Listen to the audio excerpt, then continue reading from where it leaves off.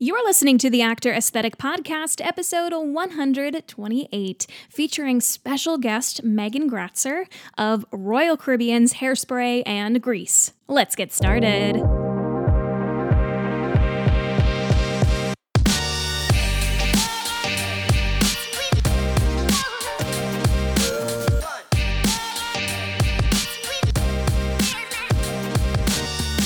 What's up, everyone? My name is Maggie Berra, and welcome to the Actor Aesthetic Podcast, where I take you behind the scenes of the theater industry.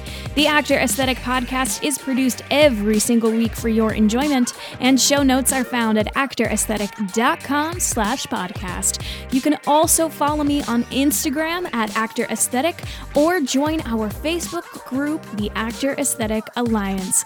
All links are in the show notes. Now let's get on to the show.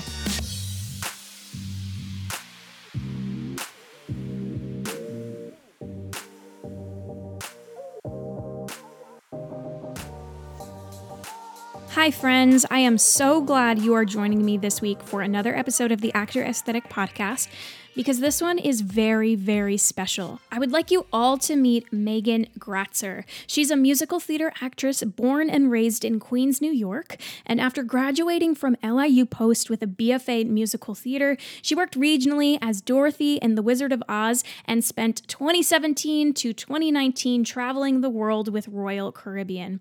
First, she spent a year on the Independence of the Seas, playing the role of Frenchie in Grease, and then very shortly after, she booked Penny in Royal Caribbean's takeout cast of Hairspray on their brand new ship, Symphony of the Seas. Megan was recently diagnosed with breast cancer at the age of 26 and has gone public with her battle to help raise awareness.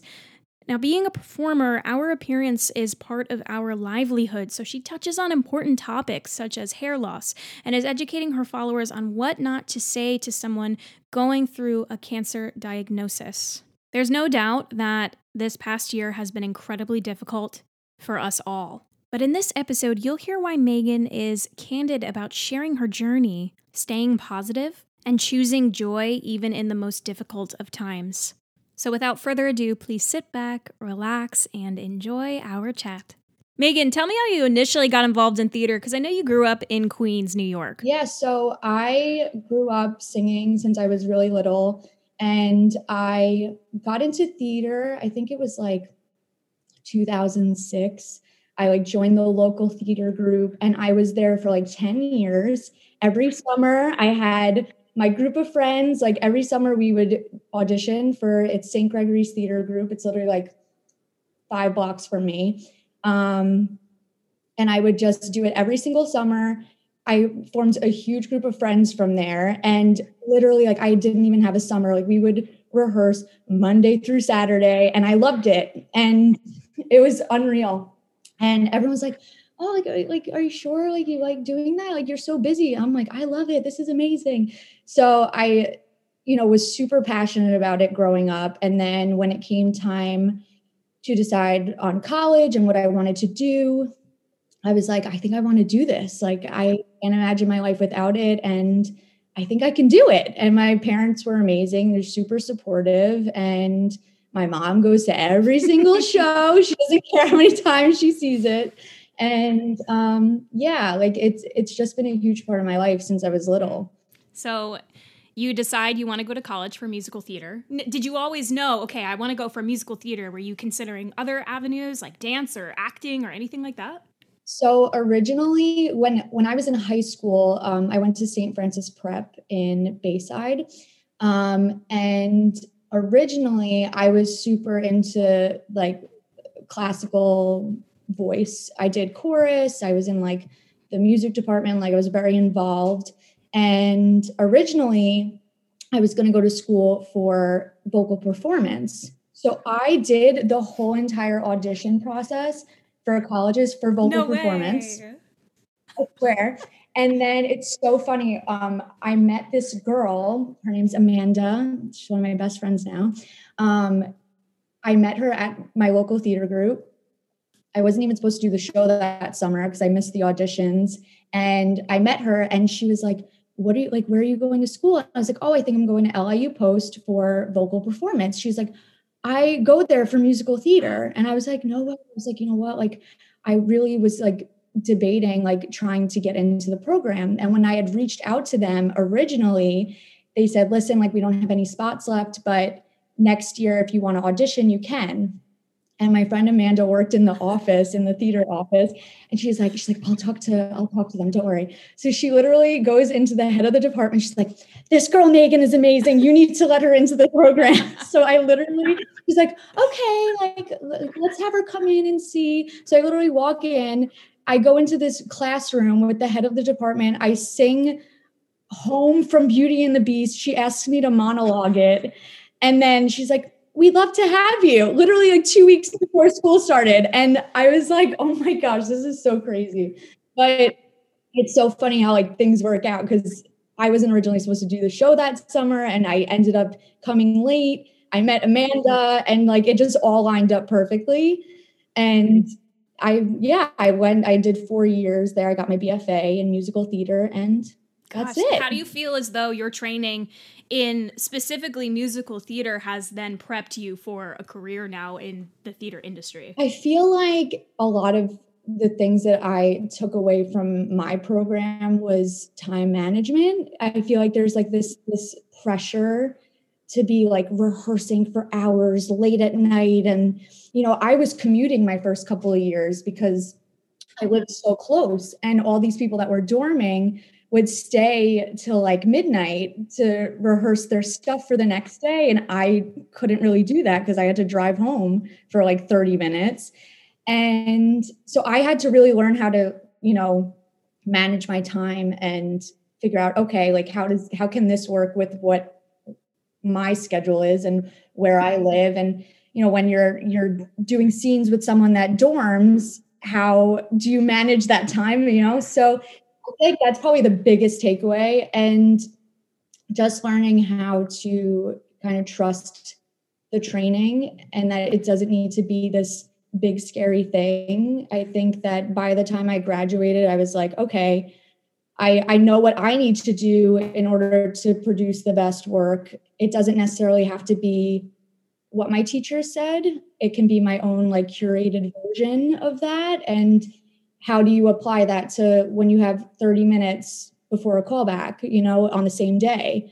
You know, I think that's probably the biggest takeaway for me. What was your experience then after graduating college, jumping into the professional theater audition scene in New York City? I mean, wow, it is super intimidating. I'm not gonna lie. My last semester of college, I was like, okay, like I really want to book something for the summer right out of graduating. So during my last semester, I was, you know, going to the city on the days that I didn't have class, or going like, you know, kind of skipping the gen ed classes and like messaging my teachers being like, please don't hate me.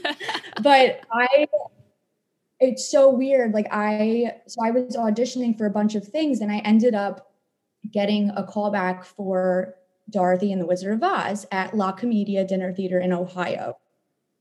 And this was like one of like my first auditions. And I was like, what do I do? How do I handle this? Oh my God, this is crazy. So I kind of got thrown into it and I ended up booking it. And so before I even graduated school, I had a job lined up and I was like, oh my God, this is amazing. Like this doesn't happen all the time. Like, I mean, now I've experienced, you know, not booking anything for a while, you know, and it's one of those things that, you know, it's difficult. So the fact that I had booked something, I was like on cloud nine. I was like, oh my God, this is amazing. My dog literally got hired as Toto. Yeah, what? So when I booked the job, you can't make this up. Like you really can't. When I booked the job, I went and I had like jokingly said like, oh, I have a Cairn Terrier named Rudy and he's 12 years old and he's super trained. And everyone was like, ha ha ha, like it's so funny. And they had already had a dog lined up to do the show with me. This poor little dog had such anxiety. And I mean, looking back, I was such a trooper because this poor little dog was like squirming out of my arms, barking, like not happy to have me. He did not. He was not a fan. He was just obsessed with his owner, which understandably so. But so I'm like trying to sing Somewhere Over the Rainbow, and this dog is like freaking out. And the owners of the theater came up to me 2 days before opening, and they were like, "Listen, so we know that you have a Karen Terrier. Would your parents be okay with bringing him here? And we'll put you in the director's suite. You'll have your own room, your own bathroom. You can't make this up. Your own kitchenette and whatever." So I called my mom, and my mom's a vet tech. So she's like, she loves animals. So I was like, "Mom, like, they want Rudy to come like before we open." And little did I know, my parents had already planned to surprise me for opening. And she was like, "Oh, Meg, like, I don't know. Like, do you think he'll be okay?" And I was like, "I don't know what to do." I was like, "What do I do?" So then she was like, "Okay." She's like, "Listen, me and Daddy are actually coming for your opening, and and they were driving because my dad doesn't like to fly. So they were driving anyway. So she's like, "We can bring him, and like, we'll see how it goes, like the first, show, and see what happens. But if it's not good, we'll bring him back home." I was like, "Okay, fine." So his first show was literally the opening. I worked with a stuffed animal, the couple days of tech we had left. And I kid you not, you could ask anyone that did that show with us. He was so funny. He barked at the Wicked Witch. He literally sat in my arms like during Somewhere Over the Rainbow. He was amazing. People couldn't believe that this dog wasn't like a show dog. And like, it's one of those stories that I always keep in my back pocket because it's so funny. I mean, he's still going strong. He turned 17 in June. Oh yeah, it's crazy. He's my little star. I love him. So funny. I was like, that's a story you've got to keep in your back pocket.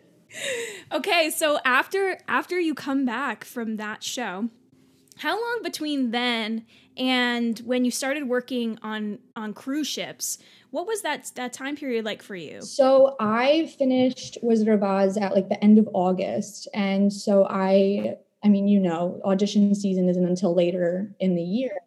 So I had like September, October, where it was only cruise ship auditions.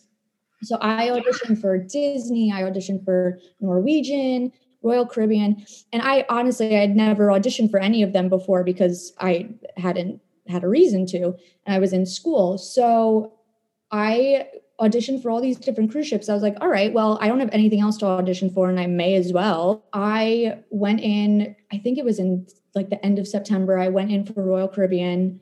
I went to the open call. They had never seen me before. And they gave me a call back for Frenchie. And I was like, oh my God, like, what do I do? And they give you like this huge packet. And you're like, what do I do with this now? Great. And I had like one night to like learn everything. And I was panicking. Cruise ships are notorious for doing that. Mm-hmm. So much material. And I was like, oh my God, can I do this? Oh no. Like, I freaked out. So I went in the next day and I did the dance callback and I got through again. And then they had me do the Frenchie packet. And then probably 2 to 3 weeks later, I got the offer for it. And I was, oh my God. And at that point, I was waiting to hear back from Disney and Norwegian as well. So I was like, okay, maybe something will happen. Like, let's hope. And so when I got the email, I literally was sitting on my steps at my parents' house and my mom was sitting on the computer. And I was like, Mom, I think this is an offer. I don't even know what does an offer look like? I don't know. And I just see like the list of all like the places I was going to be going. It was surreal. I was like, oh my God, this is crazy. And like, they kind of like just lay out basically what the contract is going to be. But I mean, as someone who had never even auditioned for a cruise ship, I had no idea what to expect. I knew no one. At that point, I didn't have any like audition friends. Like, I was brand new. I was like, hey guys, I'm here. But it was crazy. And I was like, it was a no-brainer. I was like, I want to do it. Like, I was like going to be in Europe. I was going to be in the Caribbean. I was like, this is amazing. And so it was really only, I think I left in January for that contract. So I had from like September till December, I had the holidays at home. And then I went away for like, I think it was like 10 and a half months. Wow. It was crazy. Wow. And then you went on that contract for about 10 months or so, which is like a typical contract for a cruise ship. Yeah. And then you went back to a different ship. Yeah. So I had heard rumors of Symphony of the Seas, which was their like brand new biggest ship, and that they were doing Hairspray. And I was like, oh, I'd really like to play Penny. Like, why not? Like that would be fun. And at the time, my now fiance, he had been in callbacks for Grease while I was doing Grease. And so we were at that point, we were trying to like figure out like, okay, like how are we going to see each other? Like, let's just like audition for whatever and see what comes back. So at the time, I had also reached out to them to say, if Jared is going to be in Grease, like, can I do it? So the day I found out that they were officially doing Hairspray, I was like, okay, like, let me just record a video, a submission, and send it in. I was like, I probably won't get it because they're going to want to see people in person, but hey, like, what do I have to lose? I got nothing else to do. Like, I'm on a ship. Like, let's do it on a sea day. So I recorded the material and I sent it in. And then like a week later, a couple of people from my cast had, been getting offers, and Jared got a Grease offer to play Duty on Harmony of the Seas. So he got on the phone with them and was like, do you know if Megan is going to be given an offer for Grease? And they were like, well, she actually has another offer that she's going to be called in like 3 minutes. Oh my God. So he calls me. It's literally a sea day. So I'm like paying for my Wi-Fi. I'm like, what's going on? I was like, what is happening? He's like, you're going to be getting an offer. I'm like, okay. And I got the offer for Penny, and I literally got off the ship December 2nd. I left. I had 3 weeks at home. I had Christmas at home. And then I flew to Miami. I think it was like December 28th. It was right before New Year's. And we had like a month together, like in rehearsals. And then we didn't see each other for 8 months. But we were like, let's just like do it. Like, let's make the money. Let's do these amazing shows. Because the end game is for us to book together. Like, this is going to be great, So I literally only had 3 weeks home, but that contract was intense, but it was an amazing experience. Like doing that show, and my Tracy was one of my best friends. Like she's amazing. I mean, it was amazing. It was the show. I mean, it's literally $1 billion shows. Like you can't beat it, No, you can't. Like, there's such a stigma with cruise ships, but like the game is changing nowadays. Like these shows like are incredible. The costumes, the teams that they have come in, like you can't beat it really. And like, I mean, the money ain't bad either. There are so many pros to working on a cruise ship, especially when you're getting to do those big shows. What are some of the biggest takeaways that you got from working on cruise ships for so long, about work ethic and what you expected versus what actually happened on the cruise ship? I'm fascinated because I love talking about this. It's something that I feel like more actors should be talking about, because these are some really great opportunities. Yeah. I mean, so I had 2 very different contracts, like status wise. So when I was doing Grease, I mean, anyone that has, gotten an offer or has auditioned for Royal Caribbean specifically, there's like dancers, then there's lead vocalists, and then there's featured singers. So during my Grease contract, I was a lead vocalist. So I was in a bunk bed with my Marty. She's one of my best friends too. She's from the UK. And then my second contract where I did Hairspray, I was a featured singer. So I had my own room. I had a porthole, but they are 2 very different contracts. And that's why I always say, if anyone ever gets an offer for a cruise ship contract, talk to someone that has worked for them. Because, for me, like when I had, taken Grease, I saw lead vocalist and I was like, oh, that's the highest rank. But because I didn't know any better. But each tier has different,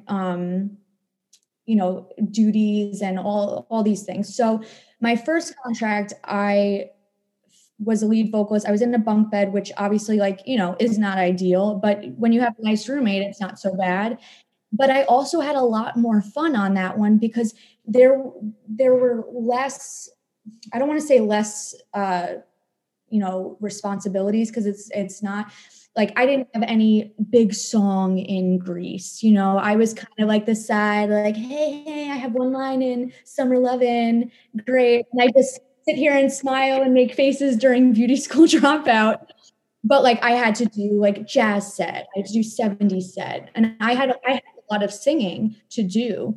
But with my Hairspray contract, I found that I had to be way more strict with myself on keeping my voice okay for not only Hairspray, but also the other show, Flight. Had a huge role in that as well. And so you kind of have to, there's pros and cons to both, because, you know, I had this amazing room. I had, you know, pretty much guest status, but I had to be like super strict with myself, and I couldn't go out and like have a drink the night before, or, you know, stay out late. Like I had to make sure I got full 8 hours of sleep and, you know, keep myself healthy, you know? So there's definitely pros and cons to both, but I mean, I would love to do another ship contract. I think that it's amazing. I saved so much money doing 2 back-to-back. I literally, like, I still have my saving. I'm a psycho with my money. I'm like, put it away, put it away.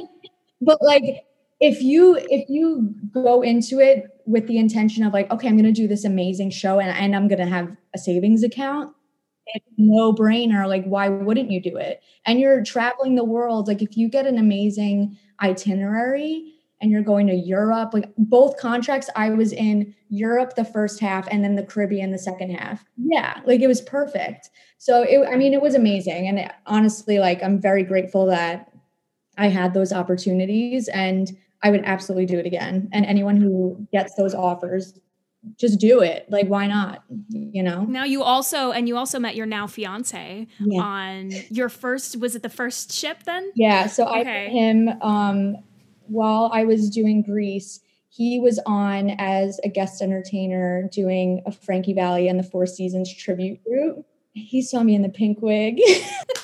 He knew. But it's so funny. Like, it's so crazy to think like this summer it'll be like 4 years since we met. And it's so crazy. Like, looking back, I'm like, oh my God, like all these things came into my life from doing a cruise ship contract. Like, my best friend Sarah is from the UK. She did Grease with me. Like, all these people came into my life that you wouldn't normally meet, you know? But he's a good egg. He's good. So when did you get engaged? September, oh God, was it 2019? Yeah, September 2019. So he's from where? Where is he from originally? He's from Wales in the UK. Okay. Can you just talk to me about what that's like? I mean, listen, I know that you guys also were able to perform for some time together, or at least be on the same ship together. But then you've been working, you worked several months apart, and now you're spending this, I imagine you're spending this time apart right now. Yeah. What's that like? Talk to me about that. So, I mean, it's definitely difficult. I mean, there are so many couples that meet on ships and like they're in this bubble where they're together and like you have your room and it's like the perfect little life. And then when the contract ends, you're all of a sudden like, okay, now we're like really long distance. This is super hard. But when we agreed to do those 2 contracts where we were apart for 8 months, I mean, it was so difficult because you're talking about time difference, paying for Wi-Fi, and not seeing each other. And like, I mean, it's definitely difficult, but I always say this to anyone that like tries to do long distance, like both people have to be giving the same amount for it to work. And luckily, like both Jared and I have been super committed to making this work. You know, I feel like there's like this, I don't know how to say it, but people think that, oh, it must, like, you guys are so perfect. You guys are so happy and in love. But like, we put in so much work to keep us that way. I mean, we're almost in 4 years now. Like it's hard. It is. And during the pandemic, like he was actually on Norwegian Bliss doing Jersey Boys when all of this happened. Wow. Yeah. So we had both gone in for Jersey Boys, and I didn't get it and he did. And I was like, listen, it's okay. Like we've handled everything. Like we can handle this. Yep. And you're docking in New York once a week. Like I'll get to see you. It's fine. Like I'll be auditioning. You do your thing. We'll see each other every Sunday in New York, have lunch, and it'll be fine. And it was only like a 6-month contract. And then he had just gotten on the ship like first week of March. And then like a few weeks later, it's like, okay, you guys need to like float in the ocean for a little bit. And I couldn't see him. He was literally like in New York, stuck, and I couldn't see him. And there was talks of this travel ban happening. Yeah. So I was like, okay, like legally, when he gets off the ship, he has to fly home legally. Wow. So we were hoping that he would get off the ship that day, fly to the UK, and immediately get on a flight to come back here. But because of the ship kept stopping at different places and no one would let them off. So by the time he got off the ship and sent back home, the ban was up literally the day before. So we literally couldn't see each other. And it got to the point where we were trying everything. We were like, okay, what do we do? And like we were in the midst of the visa process and everything was put on hold because of this pandemic. And I mean, we did so much research trying to figure out like, what can we do? So we found out that you could technically fly here if you quarantine in a country that isn't banned from the US. Literally, kid you not. So Jared, love him to death, went to Turkey for 2 weeks. Wow. Quarantined and then flew to the US and spent three months here. And then he had to fly back home, but he was here from August till November, but only because he was willing to go to Turkey and quarantine. Like you literally can't make this up. So yeah, so we did that. And then obviously he had to fly home in November. And he actually has his interview date for the K1 in like 2 weeks. Yeah, we literally had to join a lawsuit just to get the interview scheduled because everything is basically being pushed off because of the pandemic. You have gone through quite a lot since the shutdown. And as long as you're comfortable, I would love to talk candidly about this. You've been very, very open on social media. I know right before we started recording this, you were talking about how this pandemic quite literally saved your life. Let's discuss that. Basically, because I was home, I, got all of my important doctor's appointments scheduled, and breast and ovarian cancer runs in my family on my dad's side. So like my grandma had breast and ovarian, my great aunt, my aunt, and my cousin have all had. And so I've always known growing up that it's something that I needed to pay attention to.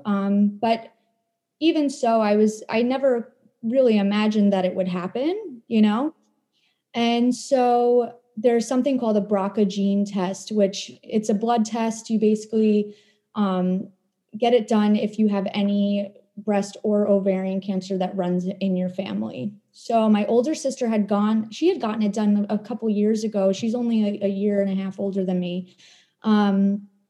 And she came back positive, but I mean, let that be an example of like, we didn't think it was anything of a big deal because, we were just like, okay, just because you have it doesn't mean you're going to get cancer. It's just, you're basically approved for early screenings because you have the gene. So back in August, I was like, okay, I'm about to turn 26. I'm going to be off my parents' insurance. Like, let's just get everything scheduled, especially this gene test, because it's very expensive. And, I already knew that my parents' insurance would cover it. So I was like, let me just get it done just to get it out of the way. And honestly, there was a point in my life where I was unsure if I even wanted to get this gene test done because I was like, do I want that to be hanging over my head like a ticking time bomb of, okay, this can happen. So, but something inside me was just like, Meg, get the test done, just get it done. So I went and I got it done in August and it came back positive. And my gynecologist was like, yeah, like, now like we can probably start doing just routine screenings, just be on top of it. Like, it's not a big deal, whatever. So I was like, okay, fine. So September, October goes, and I was like, okay, like let me just get this routine MRI done. So I scheduled it in for November, and I went with my sister. We both scheduled them for the same day so we could just go together. She was fine, and they said to me, we see something, we're not really sure what it is. Let's just, why don't you go in for a mammogram and a sonogram? So now like my heart just sinks because I'm like, I just have this feeling in my stomach that something's not right. And so I had to wait a couple weeks because scheduling the two tests on the same day was kind of difficult with COVID and it's all this craziness. So I scheduled it, and then the first snowstorm happens on the day of it, so it had to get postponed to like a couple weeks after that. Like, kid you not, I'm like, really? I was like, oh God. So finally, they scheduled me in for like I think it was like the first week of January, and I go in. I went for the mammogram, which was fun. Quite uncomfortable, but like you just got to do it. And then directly went to the sonogram in the other room after that. And they're like, okay, like just go wait in the hallway. So I was like, okay. So I'm just sitting there and I'm like texting my mom. I was like, oh, I feel so anxious. Like, I don't know why, but I just like something doesn't feel right. So then they call me in and they have the doctor on the phone. The doctor wasn't even in because of COVID. So they're like trying, I guess they sent all the scans to the doctor from home, and she looks at them, and then normally she'd come in and talk to you, but instead it's on a phone call. So she calls me up. She was super sweet. She's like, listen, I just want to say, I'm sorry. I even have to talk to you about this because you're only 26. Like for a normal person, these scans, I'd say, okay, like come back in 6 months and we'll see. But because of the family history and the BRCA gene, let's just like get the answer, go for a biopsy, and then we can move forward. So I mean, my heart sank again, and I went out into my car. I cried, and then I like sat up. I called the place and booked my biopsy. And it was like 2 weeks was the closest. I literally drove all the way to Stony Brook because I was like, I don't care how far the office is. I will drive anywhere. Just give me the closest appointment time wise. So the 2 weeks leading up to it, I was like, oh, I just felt like sick to my stomach over it. Like I knew something wasn't right. I was like, this isn't nothing. So I went for the biopsy with my mom. I mean, the biopsy alone is just so uncomfortable. They literally go in and like it's like this like claw thing. And I'm like just sitting there. I'm like, oh, this is the most uncomfortable thing. And then so that was on a Tuesday. And then the Friday, I was supposed to hear about the results, and my gynecologist called me on his day off to tell me the news because he didn't want me to have to wait till Monday. And he was just like, listen, like it's breast cancer. And I was like, what? I mean, just like that phone call, it's surreal. Like you don't ever like think about what that would feel like until it actually happens. Like I can't explain it. And it was just surreal. Like I ran over to my parents' house, and my mom was already like booking me in appointments for like a surgeon and, like an oncologist. And I mean, she literally has been my rock through all of this. Like she's been my chauffeur. Literally, she's like driven me to everything to go to all my chemos. It's unreal. But, it's one of those things. I was like, I can't imagine staying quiet about this and risking that someone else is going to, push this off and, not like I need to use my voice in this. I have to share my story and let people know that this is something that it's not okay that you like 40 years old is when we start getting routine mammograms and sonograms and MRIs. Like that's not okay. So it's something I'm very passionate about now, having experienced it and am experiencing it currently. And I've like learned so much already. Like I didn't even know that there were different types of breast cancer. And, you know, you find out all this information in a matter, I'm kid you not, I found out January 22nd and I started chemo on February 22nd. And in the midst of that, I met with 2 surgeons, 2 oncologists. I've had a wig made. Like there's so many things that we got done in a matter of a month. It's so much information. And I'm like, I like feel like this fire inside me to like share it and like, you know, like educate people, you know? So it's definitely crazy, but going back to your question, like because my cancer, so I have triple negative breast cancer, which basically means that, so if someone was like progesterone or estrogen driven, you could do hormone therapy to treat it. Because I'm triple negative, which is it is the most aggressive breast cancer, you can't do like a targeted therapy. So like my chemo is attacking all of my cells rather than like if I had hormone positive, you could do a hormone therapy and only your hormone cells are attacked, you know? So because it's such an aggressive cancer, if I waited 6 months, 7 months, 8 months, I mean, who knows what the timeline would be, but it could have been way worse, you know? And so the pandemic literally did save my life, because if I was away or, you know, even if I was just auditioning in the city, like in the midst of the craziness, you forget to go to your appointments, you know, you forget to schedule them. Because I was home and wasn't doing anything, like I found this when I did, you know? So it's crazy. And you touched on such an important piece of advice on, I think this particularly is important for performers who are feeling like they're constantly on the go, especially when you're pursuing this professionally in a big city. You are just always on the go. You're working, you know, even if you don't have a job, even if you don't have a theatrical job quite yet, you're working side jobs, you're paying for rent, you're trying to keep up your social life, you're also going to 1,000,001 auditions just to get that next theatrical job. And I can see this kind of thing happening to a lot of our industry because we live in such a fast-paced environment that it's impossible to just like take a step back and focus on you and what you need.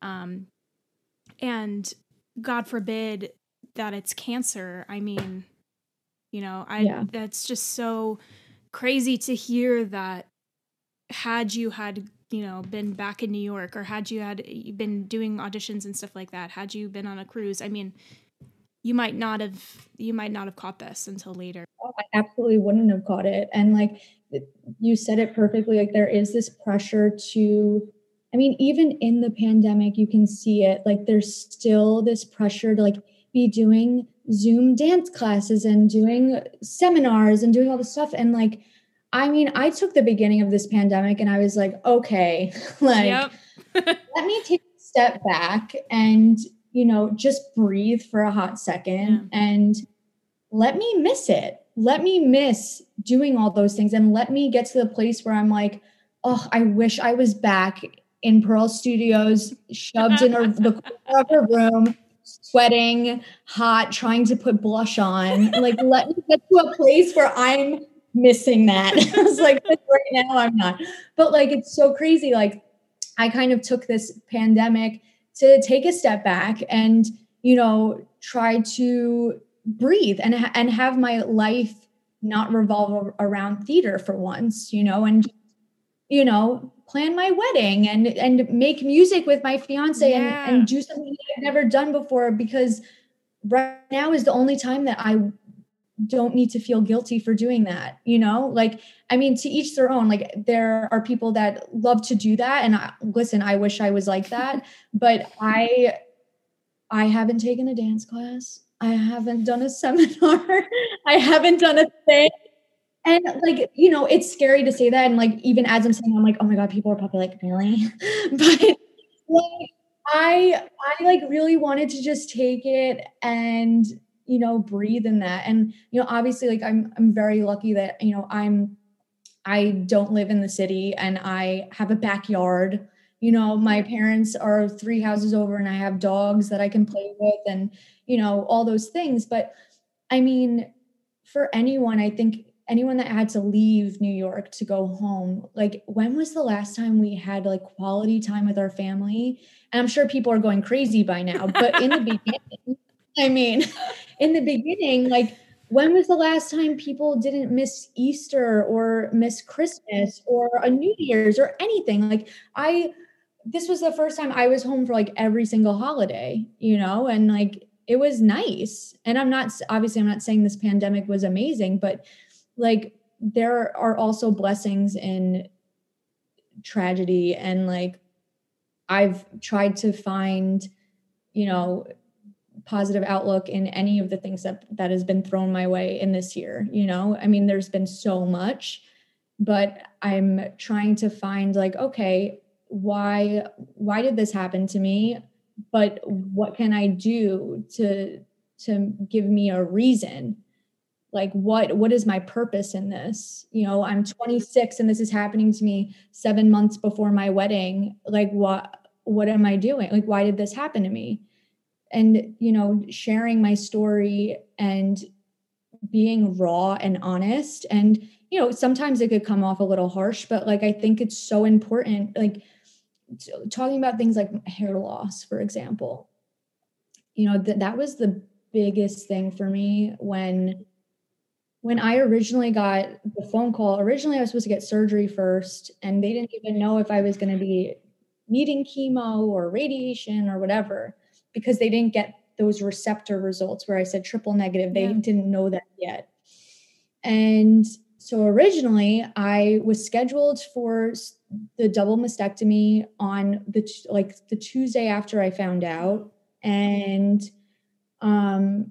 then Monday night they got my receptor results and they canceled the surgery. Like I had already done like the COVID test, everything, like preparing. And literally I got the phone call Monday saying, hi, okay, surgery's canceled. You need to do 5 months of chemo. You will lose your hair and then you will have a double mastectomy after. And I broke down in tears. And I say this to any of my close friends, like finding out that I was going to lose my hair was harder and more heartbreaking than finding out that I had cancer. And I feel like it's, you know, it's a topic that like a lot of people like don't really know how to handle it, because it is so sensitive to each specific person. Like there are people that don't love their hair or they don't think about it in that way, that it's like their personality or anything.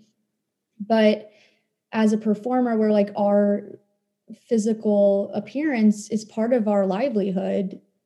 Finding out that I was going to lose my hair, I was like heartbroken, you know, because I mean, you can't see it now, but like when I go to auditions, like the people behind the table are like, your hair is so beautiful. And like, that's something that it's my confidence, you know, it's like what makes me stand out in a room next to all the other brunettes, but oh, mine's really shiny. You know what I mean? Like, it's just one of those things that like is not part of my identity. And, you know, a lot of people don't know how to respond to someone saying like, I'm going to lose my hair from chemo, you know? And so I did a whole post about it, and I'll probably like dive into it deeper in the future, but you know, things like, oh, it's okay. It'll grow back. Oh, it's just hair. Oh, like, I'd shave my head for you. Like things like that are, you know, it's really hurtful to someone that is losing it because it's not a choice, you know? And I think that, well, I hope that me sharing my thoughts on it will help someone, you know, who has an aunt or a cousin or anyone, a friend going through it, to say, okay, like this is what I shouldn't say. And this is how I can be helpful and comforting in a really heartbreaking situation. So that's kind of why I decided to go public with this. I was like, I have to. Like any fear that I have about going public with something like this is not nearly as important as, sharing my story and, hopefully saving other people's lives, And the unfortunate part of this is that every single person that could be listening to this right now knows or has been affected by someone who has cancer. Absolutely. Reading your posts and having and you lending your story has been really eye-opening and inspiring. Is there anything particular, Megan, that you feel has been helping you during this time? Is there anything maybe in other people, words of affirmation that they've given you, or is there anything that's just keeping you happy and optimistic during this time? I mean, the outpouring of love and support that I've received, I honestly have no words.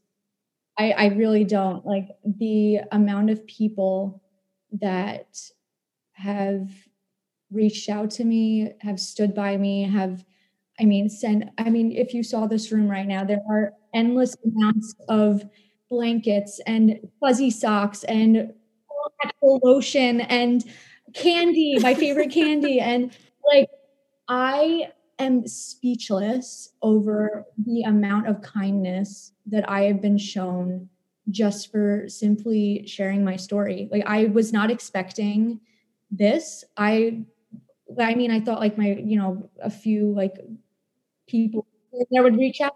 I mean, the amount of people, it's amazing. Like people being like, I read your post and I went into the shower and I checked myself, or I canceled my pap smear 3 times and I'm going tomorrow. Like things like that. I think that's the biggest help for me, is seeing that my story is making a difference and it is helping. And, it's just making a difference. Like the fact that, I can share this, and I mean, I think over like 500 people liked my post. I was like, what? I was like, oh my God, I ain't even Insta famous. Like, what is this? I was like, holy moly. But like that many people, and the amount of messages I've received, it is unreal. And like I said in my post, anyone that has said anything that I have like maybe, talked about in a post, like especially with like the hair loss, I never, are angry at people, like, or judgmental. Because listen, I say this to anyone that has reached out and be like, oh my God, I said that to you, I'm sorry. I'm like, listen, we are all learning. I was like, I'm going through this the same way you are. Like I am learning as I'm going, and I'm learning what hurts me or makes me sad and makes me happy. And, I'm not going to hold that against anyone, because it's a learning curve for everyone, and I know that people never have an ill intention when they say things like that. They mean it to make me feel better. And I think that, when it comes to people reaching out, like it's not about the things or, anything like that. It's just like saying, I read your story, and because of that, I'm doing this, this, and this. Or my mom is going through this right now, and I never know what to say to her, but now I know. Things like that. Honestly, it just motivates me to keep like digging deeper, and it encourages me to be more open and honest about things that are probably more difficult to talk about. Yeah, like I really want to write a book about it, honestly. Like I've been thinking about it, because I think it's one of those things. I am a part of like a couple of support groups for breast cancer, and a lot of these women I'm seeing like 35, 40, 45, and I'm like this little like 26-year-old being like, hey, like, hi. And it's crazy. Like, and I'm like, if I had a book that like of a 26-year-old girl, or 20 in her 20s, going through this, and she came out of it on the other side better with a pair of perky boobs, great. Like, I'm like, that would have helped me so much. So I really do want to write a book, and like I think I'm going to, because I think it's so important to have that be on a bookshelf. Like for anyone, if you hear of anyone that is going through this at like in their 20s, here you go. Here's a book by Megan Gratzer. She's 26. She went through it. You know what I mean? Like, so it's definitely something I want to do. But I think the biggest motivation for me is just hearing all these people like reach out to me and saying that my story has made a difference. I really have no words except thank you for sharing your story and continuing to and shedding light on such a difficult conversation. I see a very, very bright future ahead for you.